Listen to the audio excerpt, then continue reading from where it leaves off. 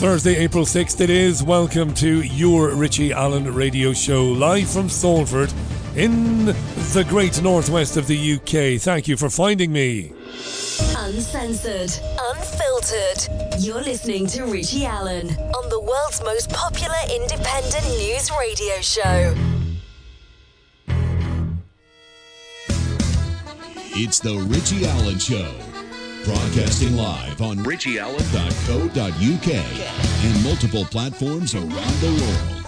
And now, here's your host, Richie Allen. Yeah, the author and the broadcaster and the former Democratic candidate Dean Henderson joins the programme a little bit later on this hour. Can't tell you how much I'm looking forward to catching up with Dean. He published a brand new book earlier this year. We didn't get around to talking about it. We are going to talk about it and more today. Dean Henderson, this hour, and an extended conversation. You can join in via the website richieallen.co.uk, live comment, or tweet me at BBG Richie. BBG Richie, that's the one.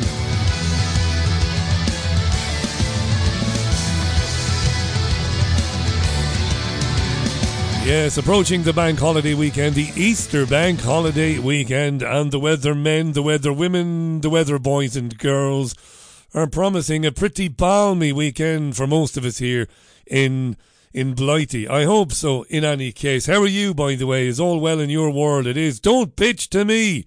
I've enough to complain about myself. I won't be going out on a school night again. I don't mind telling you, I'm an old man now. Went to United versus Brentford last night, down at Old Trafford like. It's only a 25-minute walk away from my home. With my legs, with my gangly legs. Might be about 30 minutes or 35 minutes for everybody else. Boring game, got soaked into the skin on the way back home. Chatted with a lovely lady and her 2 teenage sons during the game. Otherwise I'd have fallen asleep, so I would. That was my evening last evening.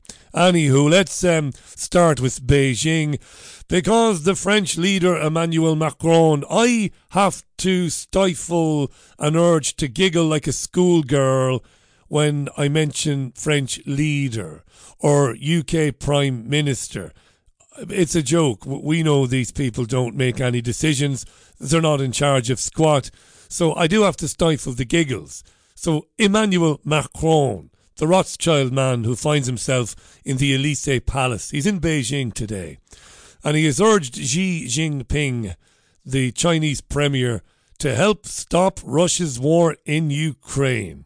He said to Xi Jinping, I know I can count on you to bring Russia to its senses. In reply, Mr. Xi said that China and France had the ability and responsibility to safeguard world peace. Emmanuel, between you and me, we can safeguard world peace, old chap. Old chum.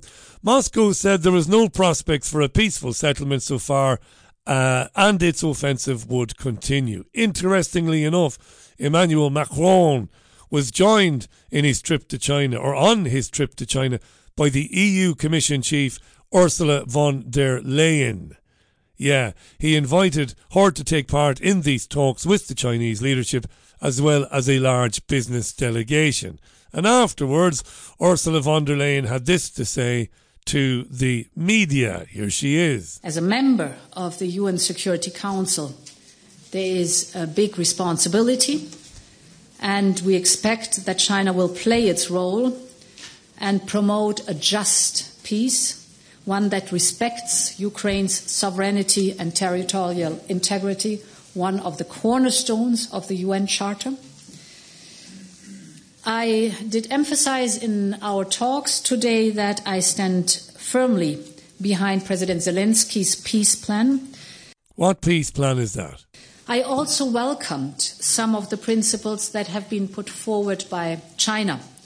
This is notably the case on the issue of nuclear safety and risk reduction, and China's statement on the unacceptability of nuclear threats or the use of nuclear weapons. We also count on China not to provide any military equipment directly or indirectly to Russia, because we all know arming the aggressor would be against international law and it would significantly harm our relationship. Let's catch that last bit again from Ursula von der Hitler. As a member of the UN Security Council, there is a big responsibility, and we expect that China will play its role and promote... Not that bit, the last bit, the very last bit. Excuse me, dear listener. Let's hear the last bit. Directly or indirectly to Russia. Because we all know arming the aggressor would be against international law, and it would significantly harm our relationship. Arming the aggressor is against international law, and it would harm our relationship, said Ursula von der Leyen. This didn't provoke a hysterical reaction from the Chinese delegation. It should have done. It didn't, of course, because they're not in charge of anything either. But they should have laughed out loud at that, because it's only 4 or 5 months ago that the German government decided to approve the export of arms to the United Arab Emirates and to Saudi Arabia. Yeah. And that was the German government. And EU export licenses basically permit sale of arms to Saudi Arabia, including German industry-produced arms for certain planes like the Eurofighter Typhoon and the Panavia Tornado. These are jets that are given to Saudi Arabia, and they are in turn used to bomb Yemen back to the Stone Age. You just can't make this stuff up, can you? 7 minutes past the hour. The Richie Allen Show Thursdays edition. Now, you know that French people have taken to the streets of Paris and other cities in the country over plans to reform the pension system, being forced through by the French President Emmanuel Macron without parliamentary approval. It's a dictatorship, right? They want to raise the pension age from 62 to 64. The French are not having it. Unions, union workers, unionised workers, and lots of other people out on the streets protesting this for the last couple of weeks. And the UK media seems to be kind of obsessed with it. And I find this strange. And I'll tell you why I find it strange in a moment. Here's a flavour of UK media coverage of it today, BBC and Sky. I'm not sure in which order. Quickly back to Paris. Just a quick snapshot to show you what is happening there. If you're just joining us on BBC News, the 11th day of mass protests, large numbers on the streets, large number of police also on the streets. We've seen a few skirmishes, but the standoff between government and protesters continues over that change to the pension age. So we'll return back to Paris in the next little while, but some of the pictures coming into us. So they're jumping in and out of it all day long. Here's Sky then. Let's take you back to Paris. This is the scene live on the streets there. Apologies, the camera work a little bit shaky there, but there is a lot going on. As you can see, riot police moving in. This is the 11th nationwide day of protests since the start of the year, and things have been getting increasingly fraught there as we've been watching these scenes here at Sky News. Thousands of protesters, not just on the streets of Paris, but there are protests happening nationwide. So the UK media are obsessed with this, and I wonder about this because, now I might be totally off the mark here, but I've thought to myself, why would they give extensive coverage to these protests happening in France? Would they not be a bit concerned that the French protests might in turn, inspire, that's the word, protests not only here in the UK but in Ireland? Why would they be showing you that? Why put so much emphasis on that? It's interesting, but they are doing that. They're giving a lot of coverage to these protests, and they're covering it in a neutral way or slightly slanting it towards supporting the protesters. Isn't that interesting? That the BBC and Sky would be neutral. There's no real condemnation of the protests, and they seem to have some sympathy or empathy for the protesters. Again, why? Wouldn't they be concerned that it might inspire people here? Anyway, right. So the BBC had a woman on called Sarah Alawan. She is a professor at the University of Toulouse, and she was asked, will the protests continue to grow? Will they get bigger? French University professor Sarah Alawan. Well, it doesn't sound like the protests are being stopped anytime soon. The decision of the Constitutional Council regarding the constitutionality of the law is going to be released on the 14th of April. And until then, negotiations are failing and people are staying on the street. There is one going on right now in Toulouse, actually. In terms of those protests and demonstrations right across in so many different cities, you mentioned Toulouse, we're looking at pictures from Paris. Of course, it seemed to antagonise the situation hugely when this legislation was forced through Parliament. No vote on the floor. France is waiting to find out if that was constitutionally valid, isn't it? How critical will that moment be? It will be extremely critical because regardless of the decision of the Constitutional Council, it will be a decision that will affect the president and its government as a whole, whether the law is deemed constitutional, partially constitutional, or unconstitutional.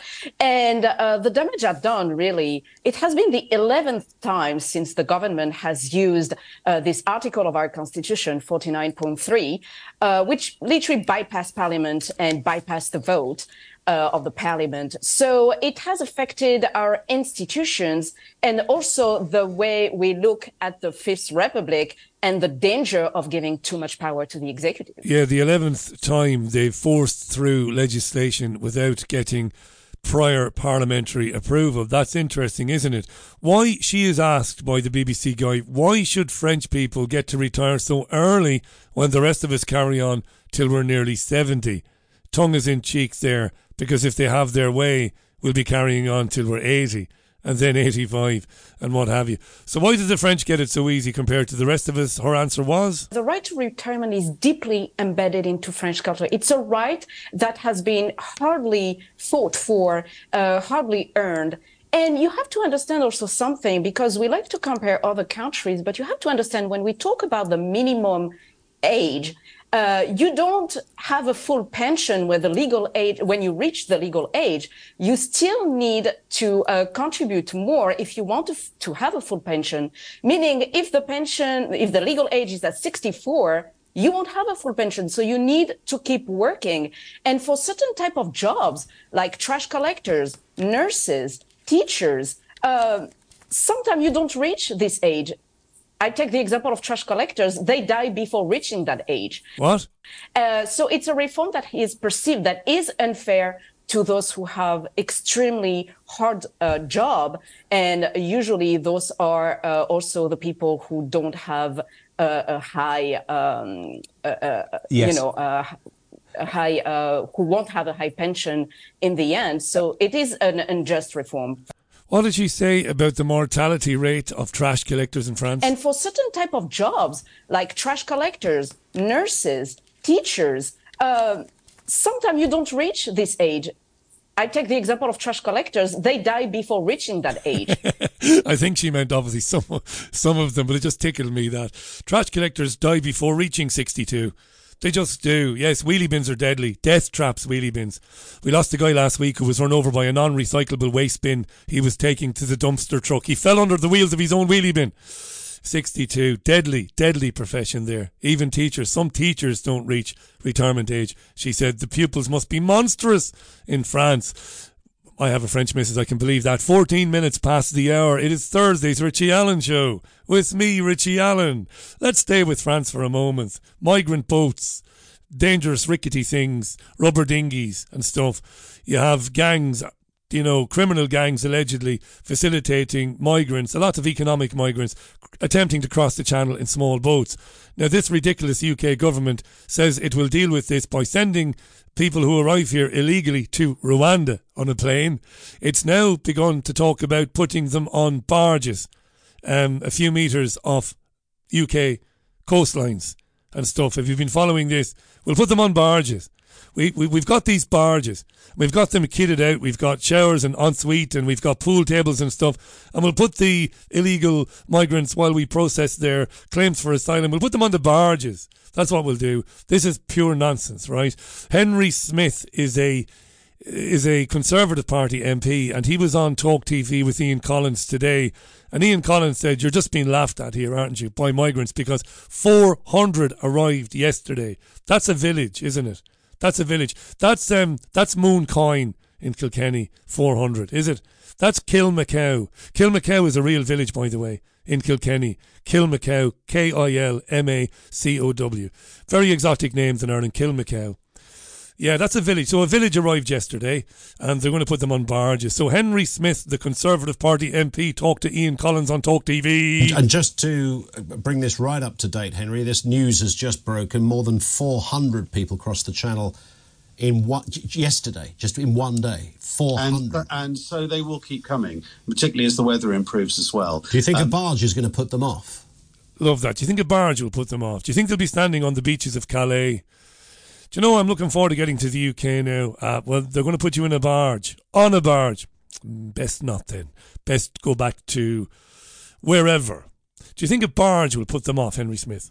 Look, I think it helps. I think it helps. It's better than putting people up in expensive hotels, but you're right, given the sheer numbers. Yeah, I mean, that would fill the barge, right? Those 400, that's the barge done. Would be filled up in a day and a half, yeah. A day and a half. So the migrants who arrived yesterday will fill will fill a barge in a day and a half. Which brings us back to where we began the conversation. What can the government really do next in order to firstly sort out the backlog? Because bearing in mind Rwanda's been announced, the barge was already announced, and still 400 people came across the Channel. Well, we need to stop. They're laughing at your government, Henry, aren't they? Yeah. Yes, as Henry, they are. They're laughing at us. Absolutely. Absolutely, they're laughing at us over there in France. Look at those idiots with their barges and their threats about Rwanda. We're coming anyway. I think that's the case. Obviously, that's not what I want to see. I'm concerned about the security and the well-being of this country, and we don't know the backgrounds of people who are entering this country. Yeah, we don't know much about your background either, Henry Smith. Anyway, it's 17 minutes past 5, Thursday's Richie Allen Show with me, Richie Allen. Dean Henderson will be on with me shortly. God, I've been speaking with Dean a long time on my programmes. First met him when I was doing radio in Spain. Wonderful stuff. Prolific writer, great author. We're going to be talking about ancient civilizations. We're going to be talking about bloodlines. Dean has written this book, and one of the themes of the book is how we as a civilization, as people, humanity, as energetic beings, we have been induced into a state of consciousness where we have forgotten where we came from and what we once were. And most of what happens in the media today, most of what happens in the world today, the events that consume us, the events we analyse and talk about incessantly, these are things that happen to keep us from understanding who we really are. And he talks about the royal families of the world and how all of them are connected to this ancient bloodline. It's really interesting. We'll chat with Dean shortly on the Richie Allen Show. If you'd like to comment on that during the programme, go to my website and choose live comment. Speaking of bloodlines, the jug-eared Muppet who is about to become the King of England, otherwise known as Charles III, and his wife Camilla, the horsey-faced thingamajig that will be known as Queen, apparently.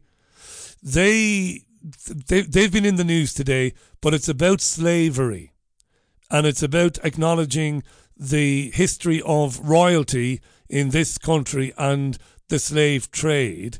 And they have agreed to participate in not some sort of a study, a kind of an investigation that's going to happen in the next 3 years.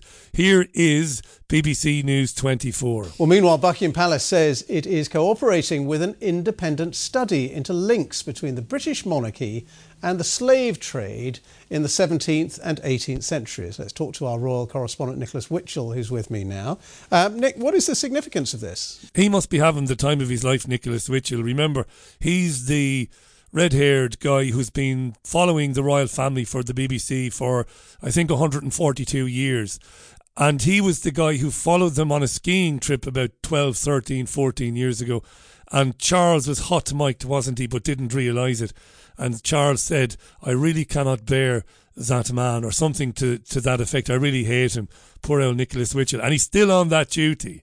He must be properly hated at the BBC, Nicholas Witchell. You're given the job of following the royal family. The guy you're following says on an open microphone how much he hates you, the presenter, or the reporter, excuse me, and you're still doing that job nearly 15 years later. Somebody doesn't like Nicholas Witchell. Anyway, what's going on with this study and the royal family's cooperation? Both the King and the Prince of Wales have expressed their personal sorrow at the suffering caused by the slave trade. They couldn't give a shit, Nicholas. They know, I think, that this is an issue that they absolutely must address. So this independent study will be carried out by a historian, a PhD student at the University of Manchester. Betcha she's black. She will work with the historic royal palaces, the royal collection, and have complete access to the royal archives, which is the important thing. Now, of course, she'll be given full access to the royal archives. When he said that, he should have winked. I mean, his career is nearly over anyway. He should just wink every time he tells a lie. She will have complete access, wink, to the total royal archive. Sure, she will, Nicholas. Of course, she will. It will focus on the reigns of William III, George III and William IV. And of course that was at a time when many leading figures in British society had shareholdings in slave trading companies, and it's thought that some of those British monarchs may have had that. Now, King Charles is on record as having said that he wants to deepen his knowledge about what really happened, so this inquiry will be a step towards that. It will take 3 years to complete. It will be finished in 2026. He might be dead by then, King Charles III. Yeah, it'd be nice if they opened an inquiry into the royal family's penchant. Do you love that word, that French word, penchant? The royal family's penchant for little children. That might be a good... I wonder would he be so enthusiastic then, Charles and his son William. Yeah, it is exactly 22 minutes past the hour. To all the listeners who have become loyal customers of Immunex 365 since we launched in October last year, we would like to say a big thank you. Because of your continued support, we have been able to introduce our second product. This unique supplement is formulated specifically to reduce pain caused by joint inflammation. Our organic turmeric-based supplement contains a substantial amount of the active ingredient curcumin, as well as a black pepper extract which massively increases its bioavailability and thereby reaching the inflamed area faster. If you are suffering from joint pain, go to NutriHealth365.com for specific details on how our joint health supplement can help give you relief. That's NutriHealth365.com with free tracked delivery. You're listening to the saviour of independent media, Richie Allen. And I'm broadcasting on fabradiointernational.com, Fab Radio 2, my own website, richieallen.co.uk, and tunein.com, the TuneIn app, 23 minutes past 5. Yeah, United won 1-0 last night, by the way. I didn't tell you the score. It was the most boring game of football I ever sat through in my life. And I've been to see United at Old Trafford. Let's be honest, let's not exaggerate. How many times have I been to Old Trafford over the years? Probably 100. Maybe a little bit more. I used to travel regularly from Waterford when I was working in radio in Waterford. I would take regular midweek trips over. Coach trip or fly in. And then we've lived in Manchester, many years, twice. And I went to many, many, many home games. But that was the worst experience I ever had. It was dreadful. And then as I left, the heavens opened. And I walked and got soaked into the skin. Came home and had a lovely whiskey, though. Lovely neighbour of mine, Stu and Kate, they bought me a lovely bottle of whiskey. I swapped them a bottle of whiskey for a lawnmower that I don't use because I'm a lazy bastard. I can't even say it. It's so wrong. I bought a lawnmower to mow my lawn, but I don't do that. I'm the BBG. I'm famous. Nobody famous mows their own lawn. So the lawnmower was gathering dust in the shed, which is basically dust and cobwebs. It's full of tools that I just will never use, ever. Rakes and stuff and shovels. I had nothing to do with me. It's all in there. And Stuart's lawnmower broke down and he said, can I give you some money for the lawnmower? And it had been there just gathering dust for a year. And I said, just take the bloody thing. I don't want anything. But he got me a lovely bottle of single malt scotch. That's the barter system alive and well in Salford. I was delighted. So it cheered me up no end when I returned back to the house last night, soaked into the skin with the dogs jumping all over me. I'll have a single malt scotch, no water, no nothing.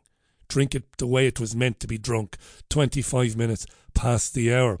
Before we welcome Dean Henderson back to the Richie Allen Show, one more story. Two stories, in fact. Hang on, let me bring my Hotmail up. Ding diddling diddling diddling ding ding ding ding diddling diddling diddling ding ding. Right, so we had Jana London on yesterday. Lovely woman, born in Maine, in the US, Eastern Time in Maine. She's been living in Meath for some years, and she's spearheading a campaign to have a book removed from libraries which isn't suitable for children at all. A sexual book, a book with graphic depictions of sex in there. Really lovely lady. She came across brilliant on the programme yesterday. And I think they had a meeting in Dublin today. But since we spoke, the book has been banned from the school curriculum. The Irish schools curriculum is banned. It's been banned elsewhere too. It's been banned in the United States. Libraries have not yet banned it unanimously. But it's a little victory for, I think, very, very many good Irish men and women who want to protect children, to protect their right to have a childhood that's pretty simple and fun, where they don't have to consider sexuality and stuff like that. So thanks to Ronan for sending me that. That sexual book will be removed from student sex education resource materials. I think it's called the Gay Book or something like that. This book is gay. I think this book is gay. But while we were on air last night, the Telegraph published a story which is a bit sad. Drag queens should be invited into schools to make them more inclusive. Oh, holy Jesus. According to who? According to the biggest teaching union in this country. Members of the National Education Union voted to support LGBT plus initiatives, including Drag Queen Storytime, where LGBT plus authors will be brought into schools to speak if they get their way. These activities apparently would help to challenge the heteronormative culture and curriculum that dominates education. The heteronormative culture and curriculum that dominates education. I'd love to fucking strangle some of these fucking idiots behind some of these ideas. Do you know why there is a heteronormative culture in the UK? Do you want to know why? Do you want to know why? Because most of the people in this country are heterosexual. That's why. A massive 90% or more people in this country are heterosexual. Therefore, it stands to reason that our culture would be hetero-fucking-normative. I'm an Irishman, by the way. I can insert the word fucking in between, in any word. In any word, in any dictionary. Dean Henderson is next on The Richie Allen Show. This is Jeff Lynne's ELO.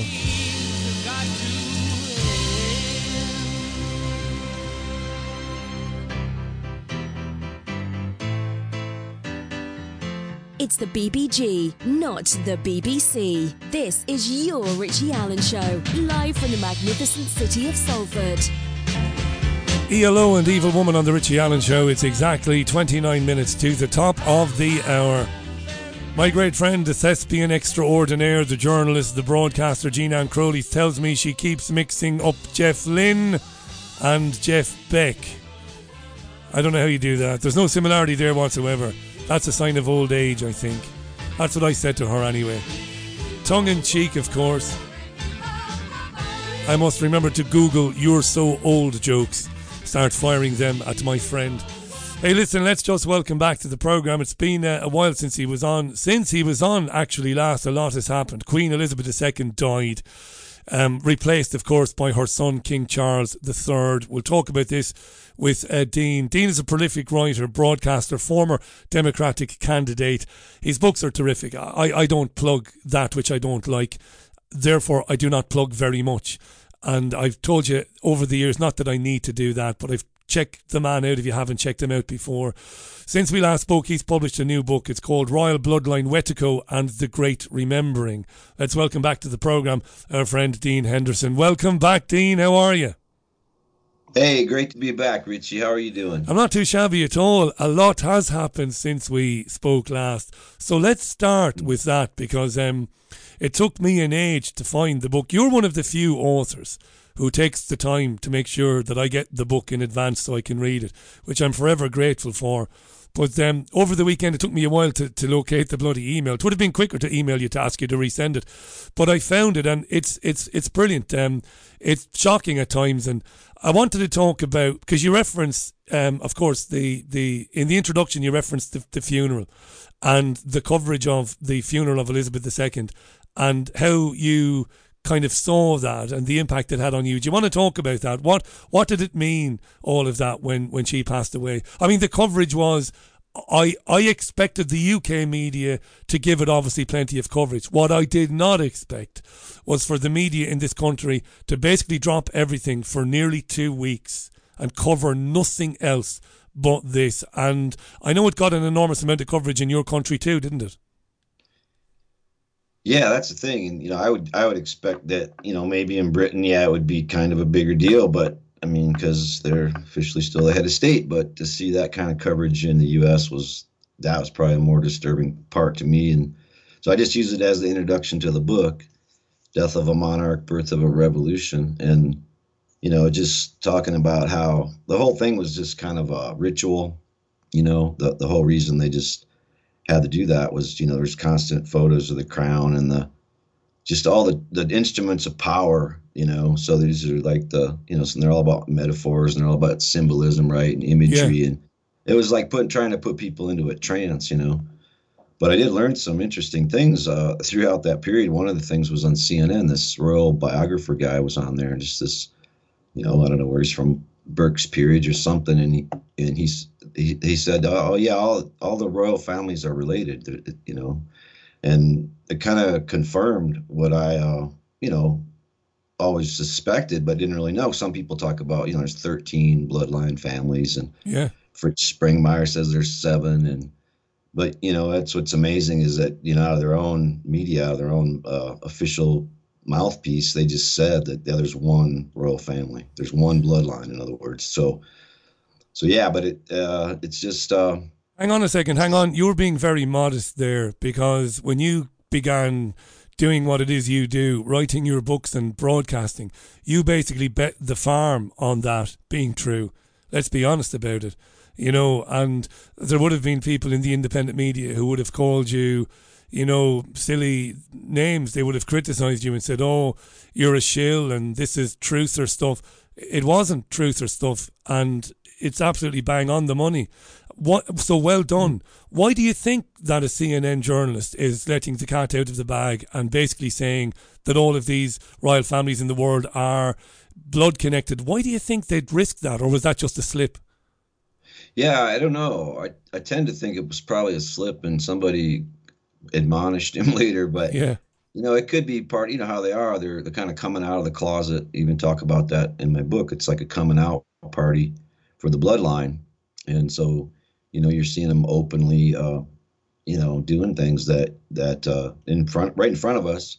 And I think the amazing thing is that people still can't see it, a lot of people. And, but yeah, I think it's just always an instinct with me. And then there was a lot of anecdotal, things. And so, yeah, that's what this book's about. It's just this, it's the Annunaki bloodline, in my estimation, that arrived here in Sumeria 8,500 years ago and subjugated the planet, and it's still subjugating the planet. It's just that simple. And the book just kind of goes, it's a timeline. It goes through, where they move their empires from place to place, because it's all one continuous empire. It's not, the British Empire, the Holy Roman Empire, the Egyptian pharaohs. It's one continuous empire. The Babylonians. It's one continuous empire. By the same bloodline. That's the thing. And then but I think more importantly, like you pointed out in your introduction, I appreciate it. The more important part of the book is just the ideas that came from these demented people. And that word Wetiko, it's a Cree word, and it means cannibal, but it's kind of broader than cannibal. It means somebody that eats not just your flesh, but your soul. Your energy. And just always have to be doing the first strike mentality. I think it's the best way to, in fact, chapter 11, it's called First Strike Wetiko. And it's like, where do we get this idea that we have to strike first? Well, it's because of fear, and it's because of our fear of nature and our fear of our own nature and our fear of every damn thing, because this is the constant stream of information coming from the crown, whether it's hiding behind the Catholic Church or, then later the Lutheran Church and now the Evangelical Church, or whether it's hiding behind science through the Royal Society, or whether it's hiding behind what I think is the current manifestation, which is the woke movement, which is not the left. It's a misnomer. It's just not anything left or progressive or liberal about this woke movement. It keeps the conversation off class, and that's what they want. It keeps the conversation off of criticizing capitalism, criticizing the bloodline, criticizing the monarchy, criticizing the powers that be. And so they divide people along racial lines and transgender lines, as many pronouns as you can come up with. The more the better, because it's just more ways to divide people, right? So this is their current manifestation. But anyway, it's just, that's what it's about. And really learned a lot writing it, which is also always nice, to be an old dude and still be able to learn a few things. I don't think you're old. I don't think you're old at all. You're a brilliant researcher, which is obviously a great help to you when you come to write a book like this. We're talking about Royal Bloodline Wetiko and the Great Remembering by our pal Dean Henderson. I recommend you go and buy it, folks. First of all, because it's important. Second of all, we got to keep guys like Dean writing books like this and putting this information in front of people to give them a chance to kind of have a look at it. When we first met, I think it was back around about 2011. I was coming to the end of doing a radio show in Spain, and you were explaining to me how at some stage in the Middle Age, not the Middle Ages, in the 11th or 12th centuries, I'm going to butcher this so you can correct me, but maybe in the time of King John, maybe, they realised, and maybe they saw what was happening in France, correct me if I'm wrong, but the royal families, the bloodlines, they kind of realised that the game was up and people were onto them. And they devised the constitutional monarchy idea, didn't they? This idea that they could fool the people by giving the people lots of different politicians to vote for, and they would seemingly kind of step back and take a more ceremonial role. But that was untrue. The democracy was the Trojan horse. That's exactly what you told me, wasn't it? More or less. Yeah, more or less. And it was just a long process where. It's interesting in your introduction, you talk about this news coming out today that King Charles III is, agreed to, what do you say, educate himself on slavery. On slavery, yeah. Something or whatever. It's funny. And, so it's just interesting timing, right? Because, here we are talking about, you wonder if they got tipped off. And we better cover our ass today. But the Royal Africa Company was the biggest slaving company in history, and it was almost entirely owned. Well, it was entirely owned by the British Crown. I mean, King James II owned most of it. And then, of course, you have the East India Company, as well, that would, shipping slaves from Madagascar, Mozambique to Indonesia to their plantations over there. And so, they make it sound like they had this part in it, but then it was other people. But yeah, they signed the Magna Carta. That was probably the initial. And I think in my book I expose it as kind of a fraud, because it, they said, well, we'll cut this deal with the, it wasn't with the commoners, but it, at least it was with the aristocracy or the landowning class or whatever, and that the monarchy would sort of fade into oblivion. But it's just a lie. It's another thing to hide behind. And then they just, the City of London Corporation, which mysteriously doesn't have papers anymore to its founding, they just don't exist.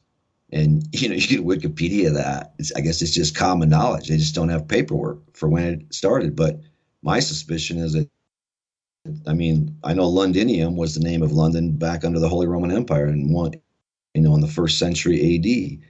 So it's always played a role in the, even in the Holy Roman Empire. And one of the interesting things about this book is just the continuity and how the, Egyptian pharaohs wind down, and within 7 years, Julius Caesar has an affair with Cleopatra, the last pharaoh, the only one to ever bother to speak Egyptian, because they were just colonizers with coneheads that came from, Sumeria. Yeah. And the Annunaki, they went to Babylon too from there. But so they had this tryst, and they had a baby, and it was called Caesarean, which is interesting because maybe that's, who knows, maybe that's where Caesarean comes from. Like, the kids had a cone head, and so, they couldn't get it out. But anyway, then Caesar burned down the Alexandria Library. So that's confirmed that it was actually Julius Caesar that torched that. And to me, that's wiping out the genealogy of the Annunaki bloodline and a lot of bad history about archons and about, geez, a lot of things. Just slavery. I mean, just this history. Ever since they've been here, they just have enslaved people. And so, and then the continuity. I think the Holy Roman Empire officially, ended 1862, and it was like, I think it was 9 years either side of when the British Empire started. And so that's the whole thing. Is it's just been this cabal, and they've just moved around wherever. They got kicked out of. I didn't know there was a huge uprising in Cairo against the pharaohs, and that's really why they had to go. I didn't know there was huge protests in the city of London in the 13th, 14th century. They burned down bridges, and people were arrested, and and that's the part, of course, the history they leave out is the resistance, because nobody's ever liked these people wherever they've gone, but they've got more to where they're more refined and they're more sophisticated, and the propaganda is more effective, and that's the thing. And Edward Bernays and all that stuff, MK Ultra, Project Monarch, interesting name, right? That was the key project in MK Ultra, was called Project Monarch. And I mean, my estimation right now, Richie, is this whole world is under this kind of trans MK Ultra Project Monarch influence right now. I mean, not the whole world, not me and you, not a bunch of people, but I mean, a lot of people, and they don't know it. And if you see, it's just like a demon. If you know a demon's landed on you, you can get rid of it. If you don't acknowledge it and don't recognize it, it'll stay.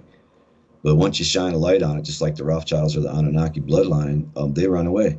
They're scared. They don't like the truth. They hate the truth.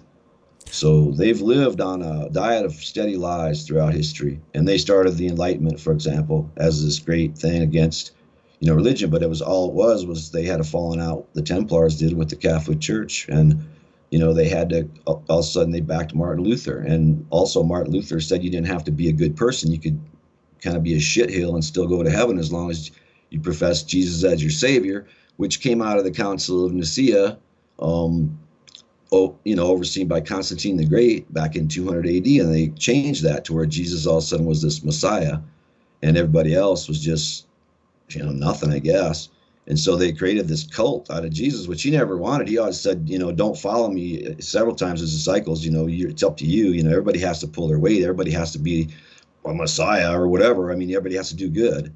And so that was a huge thing. And then they made Easter something where we celebrate, which is interesting because it's, they killed Jesus. The Illuminati royal bloodline killed Jesus, and we're supposed to celebrate it.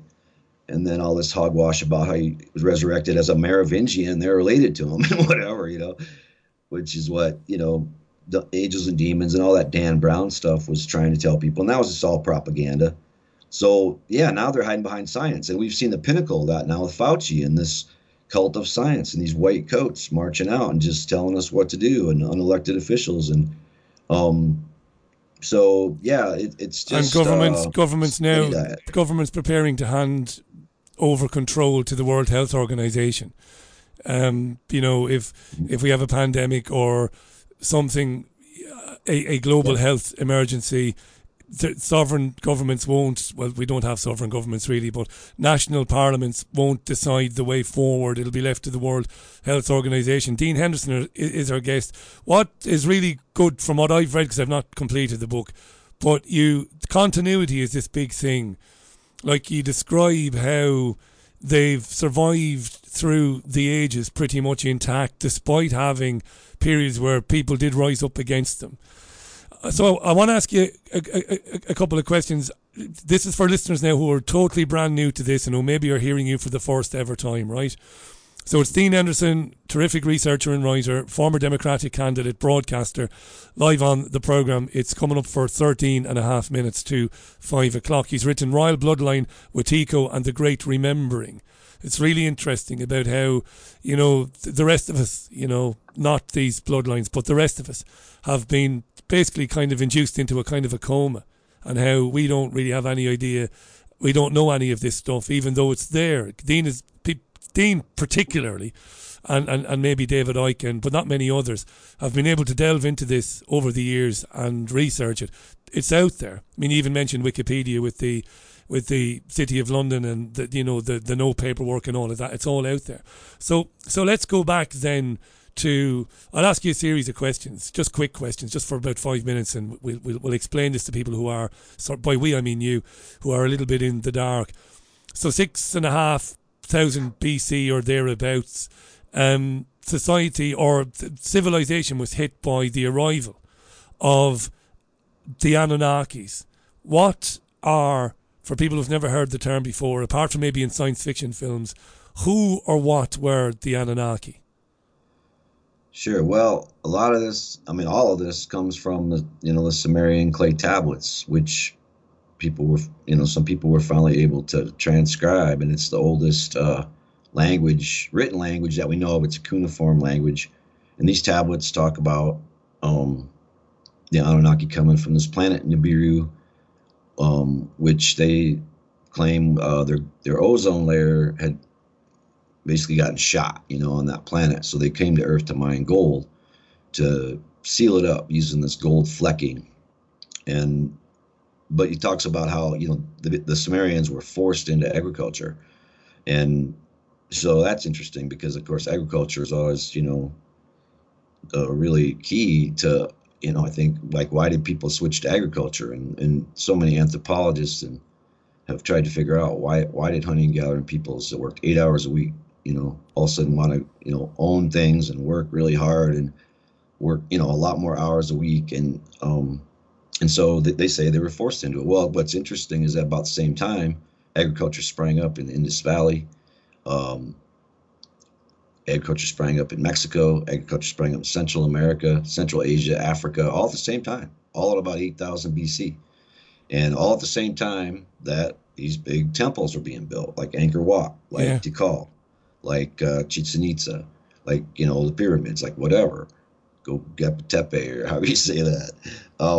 So it's interesting. So I think, of course, I have no proof of this, but I think that the temples were built with slave labor of the regional hunting and gathering people who were enslaved into agriculture in all these locations to feed the temple squatters, which is what they really were, because they didn't do anything. And then they still don't do anything, you notice. So it's, they're consistent at least.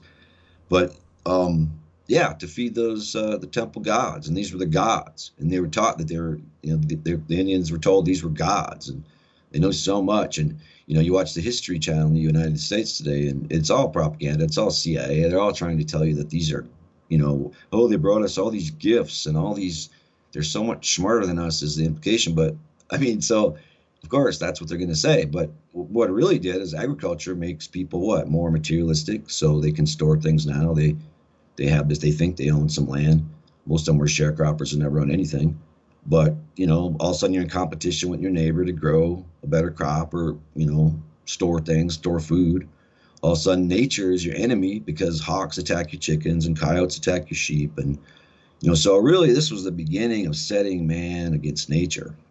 And I think that's a really important part of this book, because out of that grows that fear, which I was talking about, this Wetiko, where you're so scared you have to, use the example in the book, about this Alaskan, was a hunter. It was just, he's like a, colonist, basically, white guy, and he just goes in and just this bear rears up and 50 yards down the trail.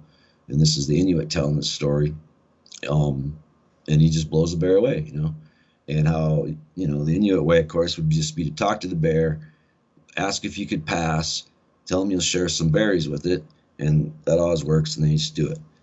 Another example of an Inuit man who claims that he lived out, he got lost and hunting for caribou, and he got lost, and a bad weather came, and he laid with a group of gray fox for, he says, a week, and it kept him warm, and then he got up, and he said ever since then he had good hunting of the gray fox, good trapping of the gray fox.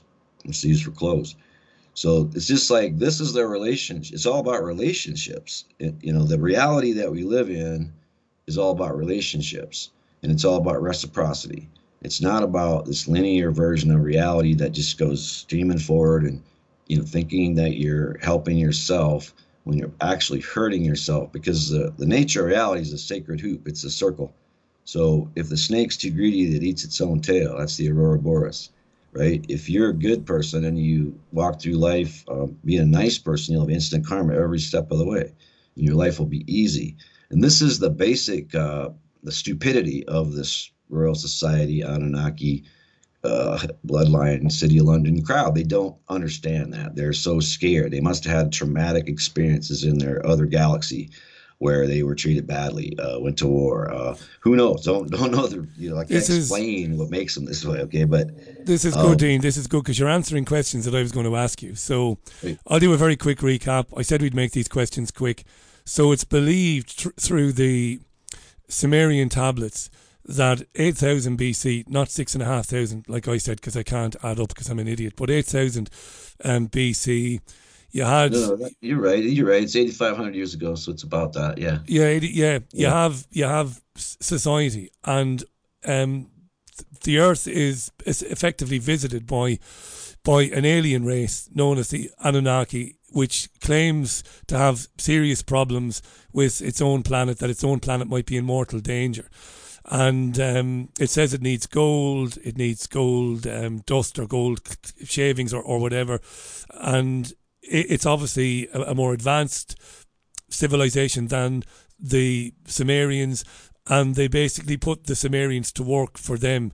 And this is where agriculture came from. This is really interesting, this notion that prior to this, people, most of their time was leisure time, was making families, was building families, hunting what you needed and only what you needed, and taking from nature what you needed and only what you needed until this happened. And I'm fascinated by this because I read this somewhere before.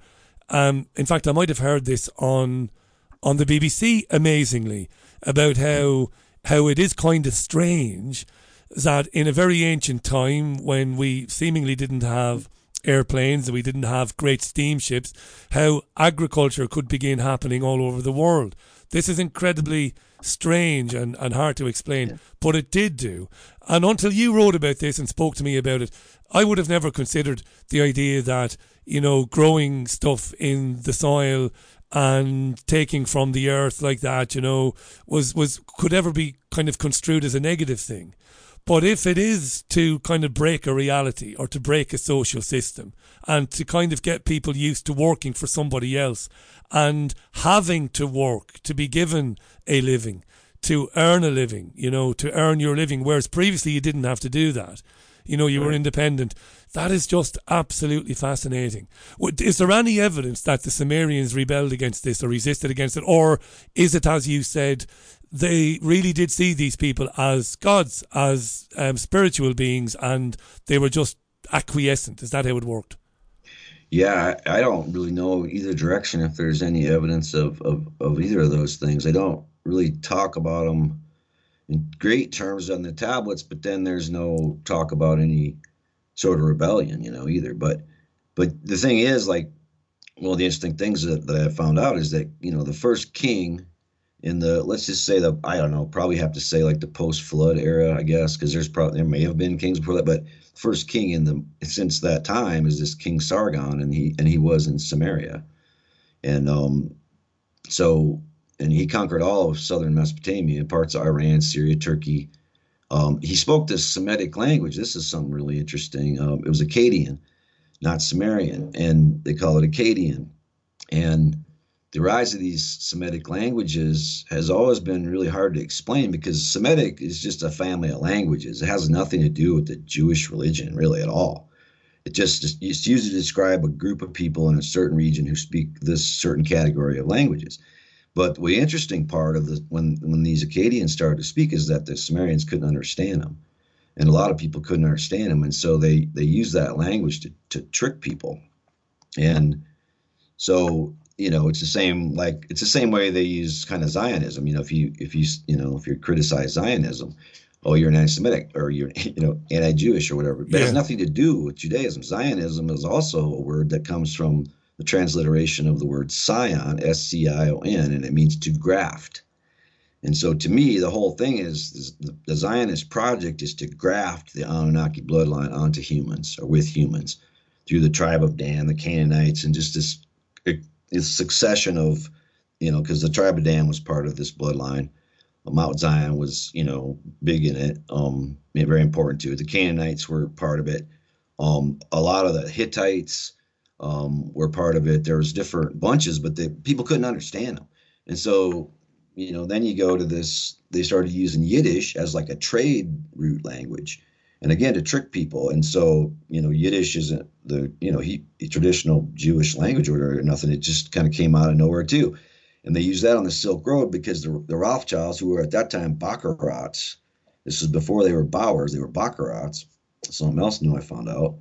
And they were trading with the Li family in China, which is, the Tang dynasty, one of the bloodlines, again, because they spread out everywhere. They're not just white Europeans, these kings and queens. There's royalty. They're not just white Europeans. Thailand has a king. There's a lot of countries that have kings. And so they were using Yiddish as like a trade language. And of course, they were trading slaves. They were trading a lot of, bad things, of course. But so it's just interesting how this word Semitic, gets used against people. So, if you're anti-Semitic, actually, you're probably against this bloodline that's trying to conquer the world with deception. And it has nothing to do with Jewish people. Yeah. Just like Zionism has nothing to do with Jewish people. Don't you mean? It's amazing that we've fallen for that. For that, yeah. Don't you mean conquered? We'll talk about that in a moment, conquered, because I think we remain conquered, I think. Now, you'll rise up against that because you'll say, well, I'm not Richie. You'll say, I know, I'm aware of what's going on, and I know to an extent. This is new to me. This is stuff I'm absolutely, when I say fascinated by, I really am. But it's stuff I'm not familiar with until you release a book. I've read your books over the years, David. It's really only you and David, really. We're talking about Dean Henderson's book, Royal Bloodline, Wetiko and the Great Remembering. One thing that's been said to me by somebody on social media is that it didn't sound like the most thrilling of life cycles, the Sumerians before the arrival of the Annunaki. Do we know anything about them? If all they were doing was, hunting and gathering, what else would they have done? And maybe that's down to I suppose, the suppression of us, the suppression of people for centuries and millennia, that we can't imagine life without having to do things, Dean, without having to be somewhere. But people are saying to me, Richie, it sounds like, what were they doing? Apart from, you catch a deer, you catch a seal, you fish. What else were they doing, do we know? Yeah, I think, it's interesting when because Jill and I, we did farm for, 30 years. I was born on a cattle ranch, pigs, sheep, everything. We had everything. We had what they called just, the old days. In the old days, that's what everybody had. Everybody had a little bit of everything. So it was diverse, and it was, now it's just corn and soybeans and rich guys with big tractors that cost 200 grand. So there's no agriculture left. It's just agribusiness. But what ends up happening, okay, you butcher that deer, well, then what happens? Okay, well, then the woman has to go over and start, peeling the hide off and get to tanning the hide, and the man has to start butchering. And there's so much that goes into that. And then, after they're done with that, they probably go jump in the river, clean up, and play some stick. They played a lot of games. The Lakota, well, I come, from Lakota country in the Northern Plains, South Dakota, right? And we're back here. We've been back here 4 years. It's been awesome. But they didn't know any of this till 1850. And that's what's amazing. Like, yes, what did these people do? Or wasn't it hard? But, then I guess if it's so much better being a farmer, why didn't the Lakota, become farmers? Not that they didn't plant. They did plant, but they'd move on and they'd plant somewhere else, which is way better for the soil, by the way, too. Yeah. Because you end up hammering your soil. I learned, every farmer learns that if you plant over and over every year, your soil gets hacked and you got to add nutrients. And they just solved that by moving on and gardening in different places, usually along the Missouri River, because it's really good soil. They moved around, you're saying. So the Lakota moved around. I hate to do this, but you said something very interesting. I've got to go back to it. So you're saying that in the mid-19th century, the Lakota became aware of these bloodlines. Is that right? Yeah. Well, they finally had contact with colonists and with Custer and with, with this Wetiko mentality. They were shocked. They were like, how can people be like this? Of course, they had started to hear stuff from the East Coast Indians, I'm sure, about there was these crazy people showed up and, beware of them. And that's why they became more, they were more suspicious than the East Coast tribes for sure. But that's what to me is so amazing. They like take the Bible, for example. The Lakota, it doesn't mean anything to the Lakota. I mean, they they didn't, none of this stuff happened here. I mean, it wasn't, the aliens didn't come down here and enslave people, and they did in a lot of parts of the world. They didn't do it here, and so probably they have the latest contact outside of the really remote Amazon tribes, and maybe there's some in Borneo, Sumatra, but I would say Lakota, and probably have the latest contact. So to me, it's one of the reasons they have the most pure ideology about things, and then more clear about everything than a lot of, they just seem really clear about things to and me. And I learned so much from them. I mean, most of what I know. And this is amazing because looking at the book, beginning to read the book, so obviously then I start looking at Lakota, because I've obviously heard of the Lakota tribe. You've mentioned them on shows with me over the years, and I've never had the time to look into them. But what you said there rings true to me. From what I can understand through my own research, they had a life that was completely idyllic, these people. Yeah. Idyllic, yeah. And they didn't even have to, one of the myths about the Plains Indians is that they survived hunting buffaloes, and they always did. Well, that's not even true. They only started hunting buffaloes when they were forced to become more mobile because the settlers were coming in, and that's when they started hunting really just solely buffaloes. They didn't farm anymore. They didn't garden anymore. They had roads. There was roads through here already. I mean, most of your U.S. interstates and major highways are built on Indian roads. They don't tell you that. They actually had a lot of advancements, and I mean, they were, in some ways much more scientific, I'd say, than anything that's come out of the Royal Society. But, and they're at odds with just about everything they believe, starting with just the nature of reality, and this is where they understand reciprocity. They understand that, you have to pray to the buffalo after you run them over the cliff, which is really brutal, but it has to be done to get the meat. Okay. But they pray to it before, after. You thank it. They consider the buffalo higher spiritually than humans, the Tatanka, because it gives its life for you, I've started to understand reality that way too. Deer to me are higher than me because that seems to be, they're just food for everything. Wow. That just blows my mind, man. I got an experience of that years ago. The missus and myself, we lived in Spain. We lived in southern Spain. So we took a ferry to Tangiers. So we had a lovely time in Tangiers, wonderful. And then we went south. We went down, we went through some villages where virtually no farming because of the terrain, right? And we ended up in Fez, and I've never seen anything like it in my life. I saw a village where, these are Muslim people obviously, but they could be Native American people. They could be the Lakota. Everybody in this village, and this wasn't tourist stuff. This is way away. This is how people live. Everybody in the village did something for the village. Somebody made the bread. They're always busy, right? They're always busy, right? They never stop. Yeah. I mean, their houses are some of the cleanest. Yeah, and me too. And I've never been to Morocco. I'd love to go to Fez. I've heard really good things about that. Yeah.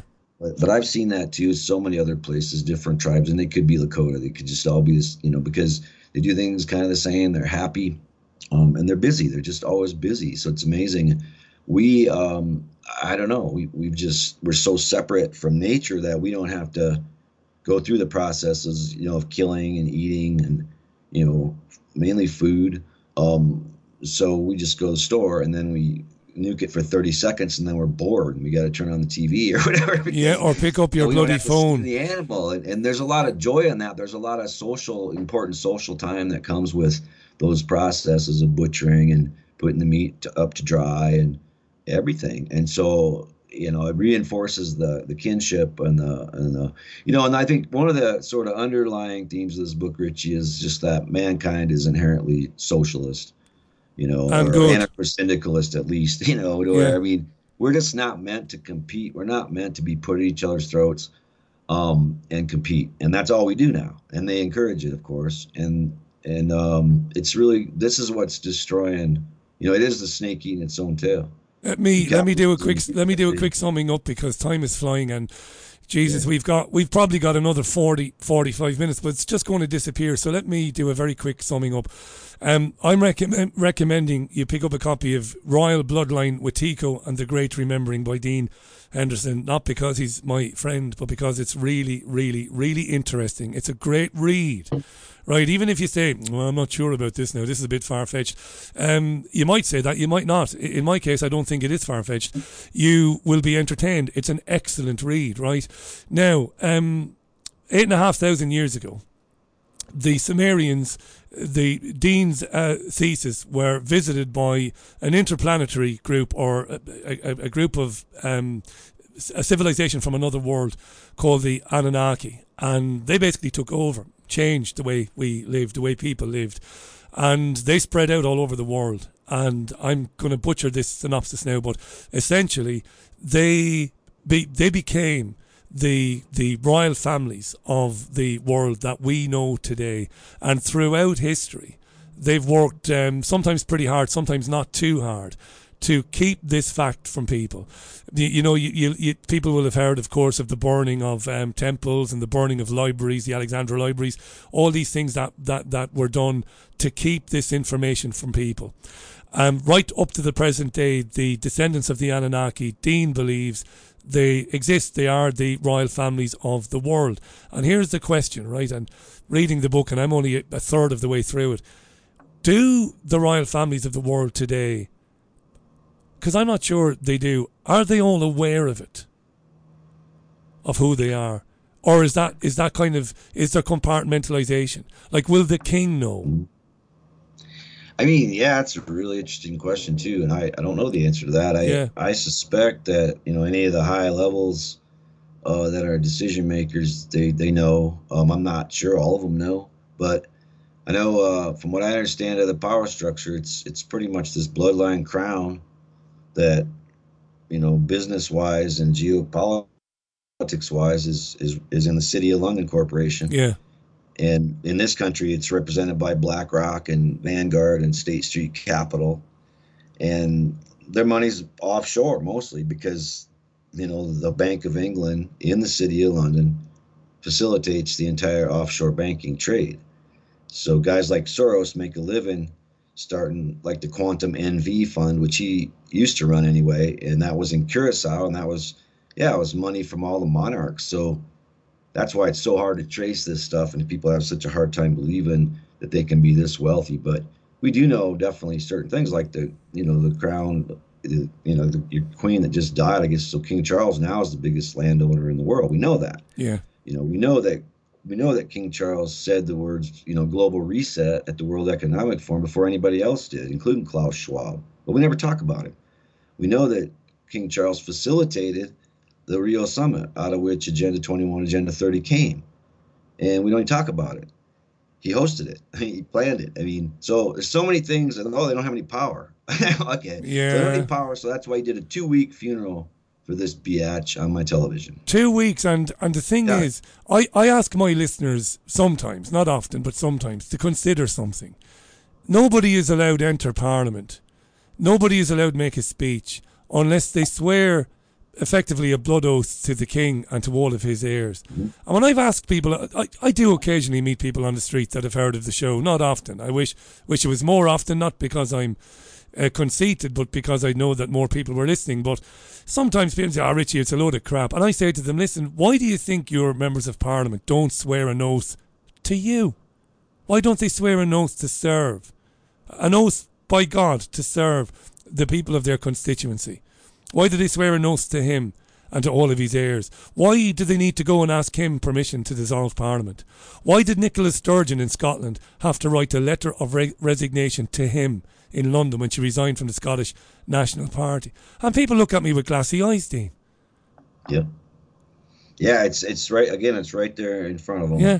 They've been so conditioned not to see it because all of the science, all of the religion, all of the pop culture comes from the crown. And half of their job is to conceal their power, and half of their job is to manipulate you into working for their corporations, which they own all of, because we know that BlackRock and Vanguard in the United States are the top 3 shareholders, actually top 2 shareholders in every Fortune 500 corporation. We know that. which is amazing. And they're managing, BlackRock is managing their money and their interests on behalf of them. Money. And that's what the Biden administration is more BlackRock centric. I mean, it's just loaded. You know, it always used to be Goldman Sachs would load up the administration, especially the Treasury Department. Well, now it's BlackRock. And this Wally Ademayo, he's the guy, this African dude, you know, but he's from BlackRock. And a lot of them are from BlackRock. Larry Fink served for a while. He's from BlackRock. So now, so they wield great economic power, own everything, really own everything. It's really no overstatement that they own everything. And then they control the political power too, of course. But as I understand it, back to your question about do they know, supposedly there's a bloodline crown. Underneath that, there's supposedly a council of 33 and a committee of 300, which John Coleman writes about in his, excellent book, Conspirators' Hierarchy, the Committee of 300. And Coleman was a British intelligence agent, right? And so all those levels there, all the way down through the Committee of 300. And I actually had a list of the 2016 membership of the Committee of 300, and it's all marquises or lords or dukes, it's all viscounts, royal people. So you have to be bloodline to be at this level, those top three levels, is what I understand. So I'm assuming that at least those 300 people know. They will know what's going on and where they came from. They'll know their history of why they're doing what they're doing. So here's another question, Dean, on that. If the royal families of the world are essentially the descendants of Annunaki, is the British royal family then, I know this is going to be a stupid question because you've kind of answered it because of the Crown Corporation City of London, but if we want to look at it, like if we take your man's book, your man who wrote The Godfather, the book, if we look at it from the Godfather point of view, the analogy, is the British royal family then like the Corleones, basically? Are they the number one? They're the public number one. I'm not sure that there's the Habsburgs and the Bourbons aren't just as powerful, maybe more powerful behind the scenes.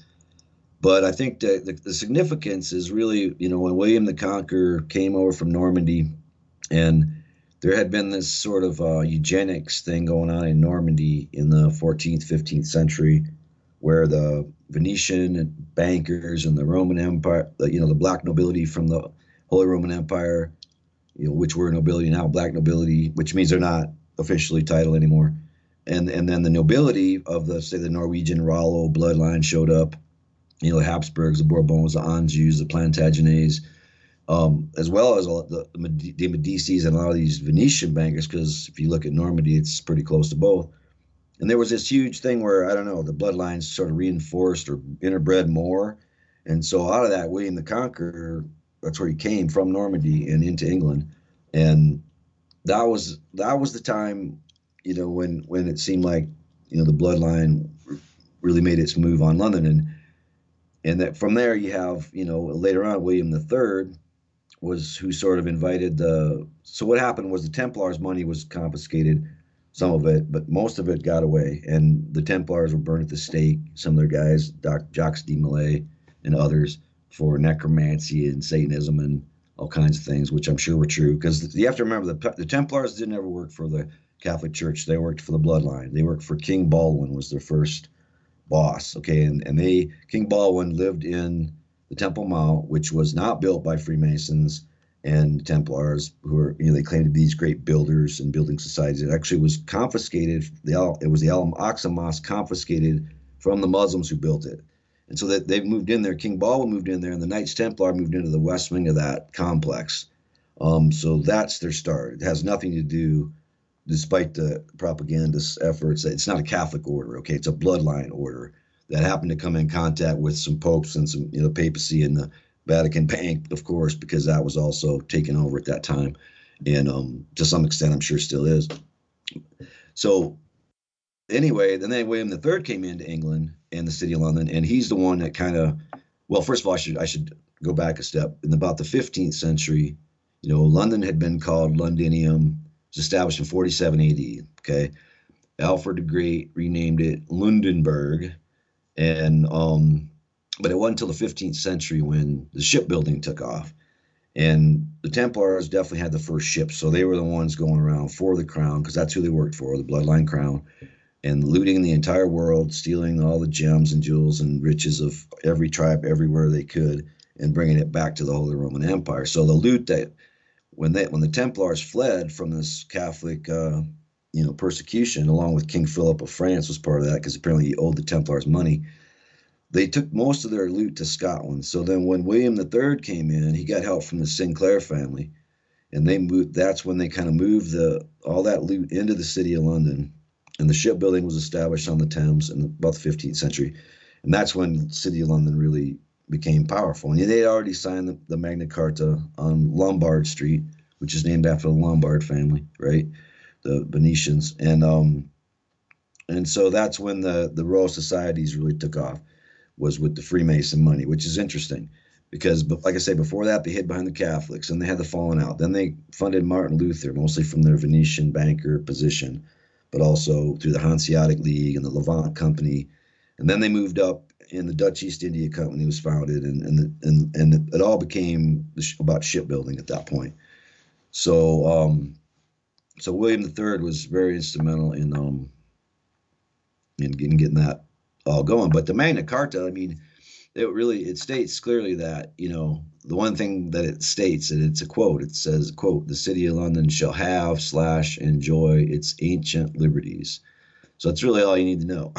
Yeah. And, you can say, okay, it's less of a monarchy now. It included the barons and the whatever, but there's still a pecking order within that. And again, the most interesting thing is there's no records as to when the City of London Corporation was chartered. But if, that's pretty much to me the key as far as global power is the City of London Corporation. Now, I don't know which family has the pecking order there, if it's the Habsburgs. I suspect it's the Habsburgs because they have more kings. I mean, the Habsburgs are kings of a lot of countries. I don't even know. I know Belgium. I know there's a lot of countries where the Habsburgs are still, are still very prominent. I was pointed by listeners tonight to a famous photograph of a Rothschild banker. I don't know if it's Jacob Rothschild. I could be wrong. He seems to be poking the heir to the throne, as he was then, Prince Charles, in the chest. Now, however, I don't know any of this to be what I'm about to say, if it's true. But people have said to me over the years, they think that might be a bit of misinformation, that the photograph itself might have been staged or created. Yeah. What do you think? Interesting. Yeah, I kind of tend to think that's probably true. Yeah. They seem to play that one a lot, Yeah. Especially when people are going off on just disinformation. Like, for example, the Jesuits, that's just disinformation. The Jesuits are the only decent part of the Catholic Church, really. I mean, they were behind liberation theology. They've been behind major reforms in the Catholic Church that say, we're like in Latin America, the Bogota, what was it? Vatican I or Vatican II, was it? Anyway, they declared they were going to be on the side of the peasants and the working class in Latin America instead of the aristocracy. And that really pissed off the CIA and the Bloodline. So, they've been going after the Catholics for quite a while because there's some interesting things going on. And so it's not the Jesuits at all. It's the Knights of Malta. That's their foothold in the Catholic Church. And, apparently King Charles is the head of that. And the Bourbons are very active in that, which is, the Spaniards. And that's probably the father of Prince William is King Juan Carlos of the Bourbon family. Because there's books about it, right? There are, yeah. It came up many years ago. And of course, the other guy, the guy who's out in the cold now in the United States, allegedly out in the cold with the actress Meghan Markle. He's, his dad is alleged to have been somebody else as well. I want to mention the name of the book again, and I want to bring it then in the time we have left into today where we're going, because it feels to me, and this is just a feeling, this is an energetic feeling, that we're in the, if I say end game, I'll slap myself for using cliches. We're coming to the very end of something, and I want to get your take on what might be the end. Dean Henderson is our guest. We're talking about Royal Bloodline Wetiko and the Great Remembering. All of what Dean has been talking about, Dean believes, and it's the thesis, the central theory of the book, this has been kept from people And great lengths are gone to keep this information from people, to keep people from understanding it. The Annunaki bloodline, where it came from, when it arrived in Sumeria, why, what happened after that. The fact that the royal families of the world are connected, they're interconnected by bloodline, and they are basically controlling global events. And we're in this thing now. We've had this horrible 3 years. It had a terrible energetic impact on the world, didn't it, Dean? I think I've never seen people so harried. I've never seen people so morose and so down. We know what it's done to children. We know what it's done to people psychologically. And now they're talking about, drastically changing the way we live because we need to be protected from climate change. So it feels to me that if this is a battle between these bloodlines and between us, the rest of us, the people who maybe inhabited this planet maybe, before anybody else did, if this is the culmination of that battle, I think we're nearly at the end of it. Am I right or wrong, or is it just anybody's guess? No, I think it's coming to a head for sure. And, it's all just, you talk about the World Health Organization taking over, for replacing the decisions of sovereign governments as far as health. Well, so, Jeremy Farrar of the Wellcome Trust, which is the biggest medical charity in the world, and it's the Crown's charity. And he was instrumental in suppressing the Wuhan lab leak theory, which has been, to me, proven by Robert F. Kennedy's book and others, that it is a definite lab leak. That probably, what I think is, they brought it, just like the Chinese Defense Ministry said about a week after this outbreak. They asked them what happened, and they said the U.S. military brought this to our country. And so it was DARPA, and it was Jeremy Farrar's Wellcome Trust, and it was the EcoHealth Alliance, that they were funding gain-of-function research. Why? Because it's cheaper to do in China. It's just that simple. It's the same reason they make doilies in China and not here. And we kicked them out. They can't do it here. They can't do gain-of-function research in the U.S. So they're doing it in Ukraine, and they're doing it in China and whatever. So, I think they brought it with the World Military Games, which happened right at the same time. And that's a competition between the world's militaries as athletes, But that's also when China broke out, took out the 5G, unrolled the 5G at the World Military Games. That's where it happened. And so Farrar and the Crown, through DARPA, our military, but they control our military, and they have for a long time. And that's all in the book too, how the Empire Press Union became the MI6, MI5, became the CIA, and the CIA is a British-controlled Crown organization, and it's just, there's a timeline. So anyway, they work for the bad guys, and they want to kill us. And the amazing thing to me, Richie, is just how we backed them off of the complete total lockdown scenario. And I think that can't be underestimated, and that has to be seen as part of this great remembering, that's not totally lost yet. The Canadian truckers sort of maybe kicked that off. I don't know. We did a lot in the U.S. We stood up. A lot of people, my governor stood up. A lot of people stood up. Yeah. And that's significant, right? Yeah. So what do? So. They just go right back to a war footing with Ukraine, because they got to fall back on the military-industrial complex. But I think the bigger story there, Richie, is that their 5G fourth industrial revolution has failed, because all Tesla's cars, they're just running into ambulances on the highway. They've recalled every single model of Tesla car now. A lot of it's just not working. They weren't smart enough to get this electromagnetic economy going before they pulled the plug on oil. And so it's just not working. So that's positive. Those two things are positive.